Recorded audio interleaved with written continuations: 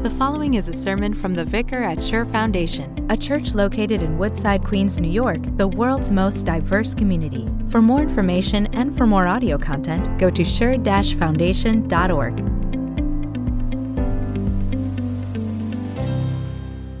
Our gospel today comes from Mark chapter 8, the feeding of the 4,000. During those days, another large crowd gathered.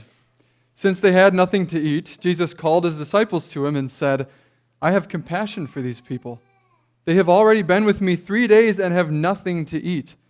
If I send them home hungry, they will collapse on the way because some of them have come a long distance." His disciples answered, "But where in this remote place can anyone get enough bread to feed them?" "How many loaves do you have?" Jesus asked. 7, they replied. He told the crowd to sit down on the ground. When he had taken the 7 loaves and given thanks, he broke them and gave them to his disciples to distribute to the people, and they did so. They had a few small fish as well. He gave thanks for them also and told the disciples to distribute them. The people ate and were satisfied. Afterward, the disciples picked up 7 basketfuls of broken pieces that were left over. About 4,000 were present. After he had sent them away, he got into the boat with his disciples and went to the region of Dalmanutha. The gospel of our Lord. Praise be to you, O Christ. Please be seated.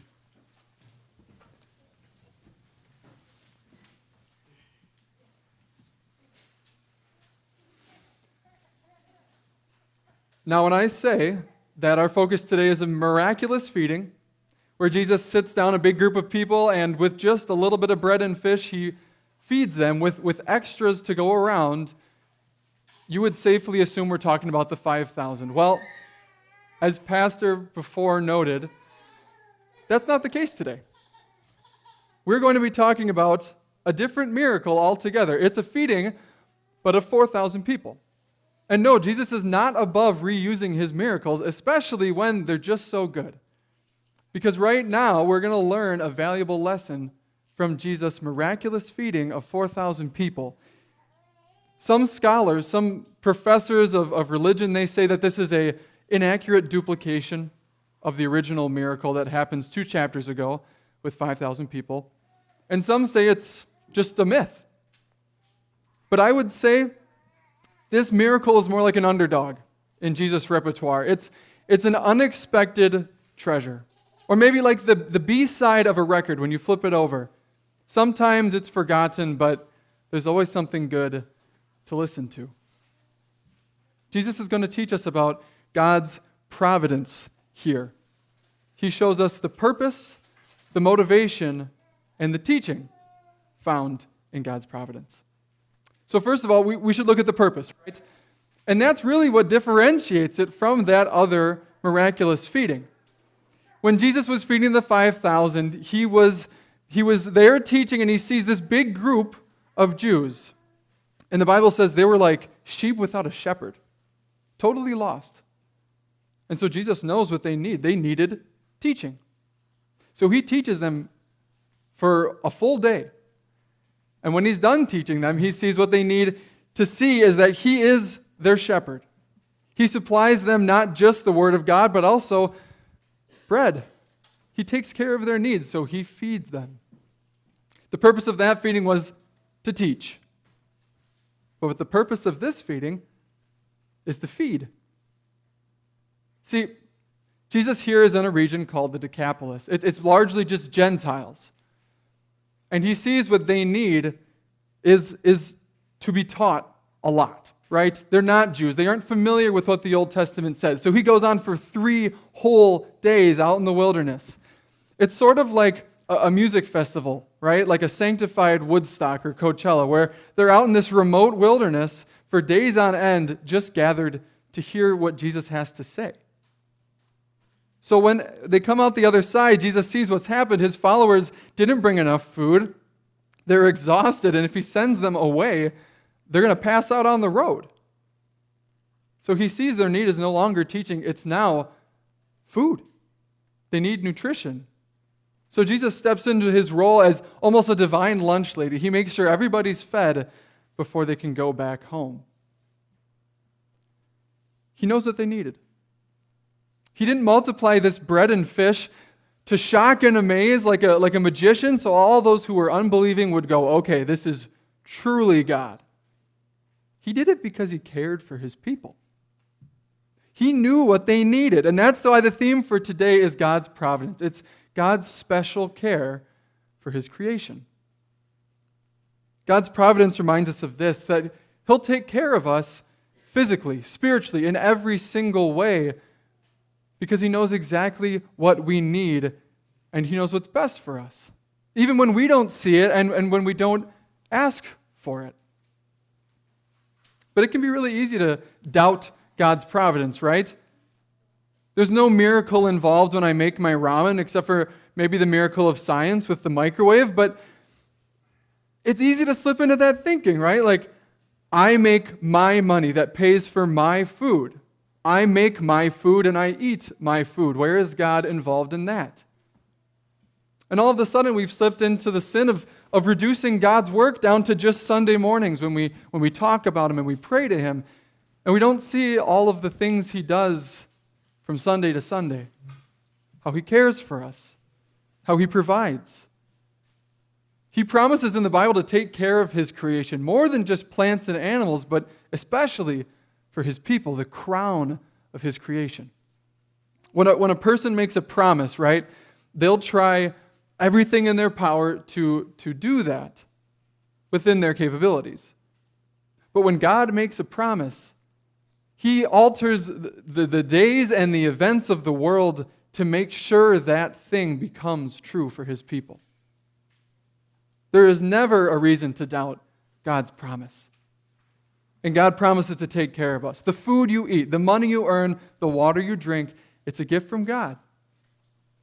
The purpose of God feeding those 4,000 people was to show his providence. He knows what we need, and he provides it.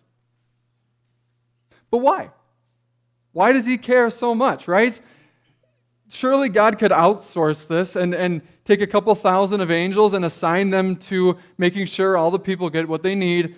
They're needy people. They ask a lot of questions, so just make sure that they're hungry and happy, and they'll forget about you. But that's not what God does here. The motivation for Jesus' miracle comes straight from his words in verse 2. Jesus says, I have compassion for these people. And maybe you've heard it before, but it's a lesson worth repeating. The Greek word for compassion here is splankna. And what splankna really is talking about is guts, like your stomach, all your innards, because the Hebrews believed that was the seat of the really profound, deep, tender emotions of someone's heart. So compassion, almost that feeling of when you see your child too close to the edge of a balcony, right? And your stomach flips over, and all of a sudden you need to get up and help them. That's that feeling. It's a deep, profound love seated in your guts. It's a gut-felt love that Christ feels for us. Have you seen those commercials? They have that song, In the Arms of an Angel, and there's shots of dogs in cages, and it's very sad. Very sad. And it seems to always come on during like sports games or like a family TV show, and it just totally changes the mood of the room. But you get what they're trying to do, right? With those slow panning shots of sad dogs and this woman explaining that we need to donate to the cause to save them. They're trying to trigger that same gut-felt emotion. They want your stomach to turn so you'll donate to their cause. Well, in a better way, we're kind of like those sad dogs in God's eyes. You can imagine it this way, too. Imagine a Christian woman. She has a job that she works faithfully. She tries to go to church every Sunday. She's exhausted by the end of the week because she works hard. She's stressed out by the taxes she knows she has to pay. But she tries to provide for her family. She's a sick family member, and she tries to be dutiful and see them when she can. She prays to God. She listens to God's word. She casts her anxieties on him. She knows she cares for him. She takes her sin to the cross. She checks all the boxes. She knows her callings in life, and she serves them as best she can. But she still wonders if she does enough. She wonders if God sees the ways that she has troubles, and she wonders if God will fix them, or if God is even watching her at all. Well, with the confidence in Jesus' compassion, we know that on the other side of that one-way mirror of heaven, Jesus is looking at each and every one of us. And he sees us, and he cares for us, and he has that deep, gut-felt love. He gives her a job to make sure that she can take care of her family and herself. He gives her the energy to make it through the week. He gives her time to make sure she can serve her callings. He listens to her prayers and knows her dearly. He forgives her sins and reassures her and strengthens her faith while she walks through a sinful world. Your Lord Jesus knows you. He blesses us, and He cares for us deeply. If He cares for the pigeons in the parks and the fish that swim through the river, surely He cares for you much more than that. In the feeding of the 4,000, we're reminded that God is not just some supercomputer with a preset list of times that He'll provide for us, right? He watches us tenderly, and He knows what we need. The same deep love that motivates Him to take care of us is the same deep compassion that kept Him in the Garden of Gethsemane that night. He kept there praying on His knees, even though He knew that that night He'd be arrested. That same compassion kept Him silent in front of the kangaroo court of the Sanhedrin, that threw false accusation after false accusation at Him, but He said nothing. And also in front of Pontius Pilate, who did not even want to judge Jesus. But out of Jesus' deep love for us, He didn't say a word. And that same compassion kept Jesus' bloodied feet walking step by step by step all the way to Golgotha, so He could die on the cross for the entire world's sins, including yours. There is no greater love than that Jesus would die for His friends, and that's exactly what we are to Him. He loves us, and He cares for us. And that is the motivation of God's providence. Finally, there's a teaching here, a unique teaching that is hard to see, but it exists in the feeding of the 4,000. We mentioned before that these people were largely Gentiles. So what Jesus does can go unnoticed, but we need to know the context, right? Before Jesus breaks the bread and distributes it to everybody, He prays to God and gives thanks for the food they're about to eat. And to you and to me, and even to the Jews who first saw Jesus do that, that's normal. We've been doing that our whole lives. Maybe it's in the Lord's Prayer or just in the common table prayer. But to the Gentiles, this was something foreign to them, completely new. But that's why Jesus did it. Because as simple as it is, it needs to be taught to us. And we need the reminder that we should give thanks to God for all the ways that He cares for us, for His providence in our lives. I'm no expert, but I've heard many, many times from the mental health community how important it is to practice gratitude, right? I'm sure you've heard it too. That you should take out a pen and paper every day and write out all the things you're thankful for and just reflect on all the ways that your life is good. And that's amazing. I even found a list of 8 mental health benefits from practicing gratitude every day. It enhances well-being. It improves mood. It boosts positive emotions. It reduces stress, strengthens relationships, encourages positive habits, shifts perspectives, and promotes mindfulness. That is amazing. I don't know how the Bible could forget to tell us that and to tell us to give thanks, because obviously gratitude is essential to life. Well, the Bible doesn't forget. It gives us the ultimate example in Christ Jesus. When every time He breaks bread in these miracles, He gives thanks to God because that's where our blessings come from. So it speaks to human nature that so often gratitude gets left by the wayside. Much less to God, but even to our friends and family for the ways that they bless us. So why do we need that reminder from Instagram or from a mental health aware friend that we should be practicing gratitude every day? Well, it's because we live in a sinful world. And when you eliminate God from the world, all of a sudden those normal parts of a faith life, the things that Jesus teaches us, we need to be reminded of them, but with the motivation that if we practice gratitude, we will not become anxious or depressed in this world. Well, that's good and true, but there's another motivation behind practicing thankfulness, and that is it's a chance to praise God and say thank you for all the ways that you provide for me. You watch my goings in and goings out. You make sure my plate is full. You give me what I need, better than I even know for my own self. So yes, practice gratitude. With a pen and paper, if you want, or just in prayer with your Heavenly Father every single day, if you need to. God doesn't need to bless us from practicing gratitude, but He does. I just listed 8 great ways that your mental health can be improved by saying thanks to God.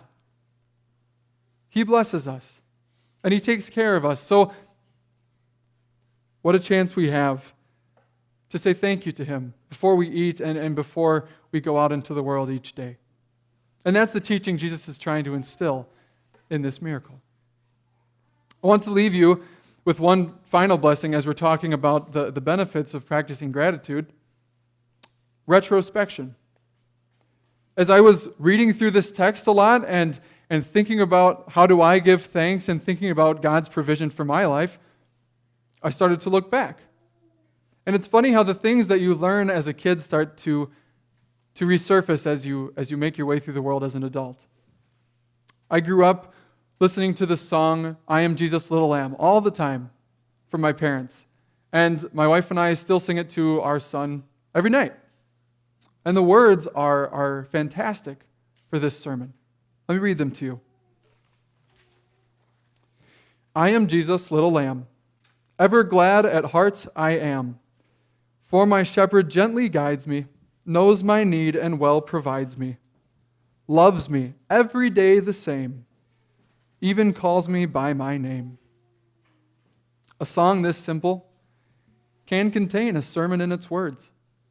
We are Jesus' followers, His lambs. He knows us exactly what we need, even when we don't, and He provides for us perfectly. He loves us with a deep, gut-felt compassion that we are His own dear little children.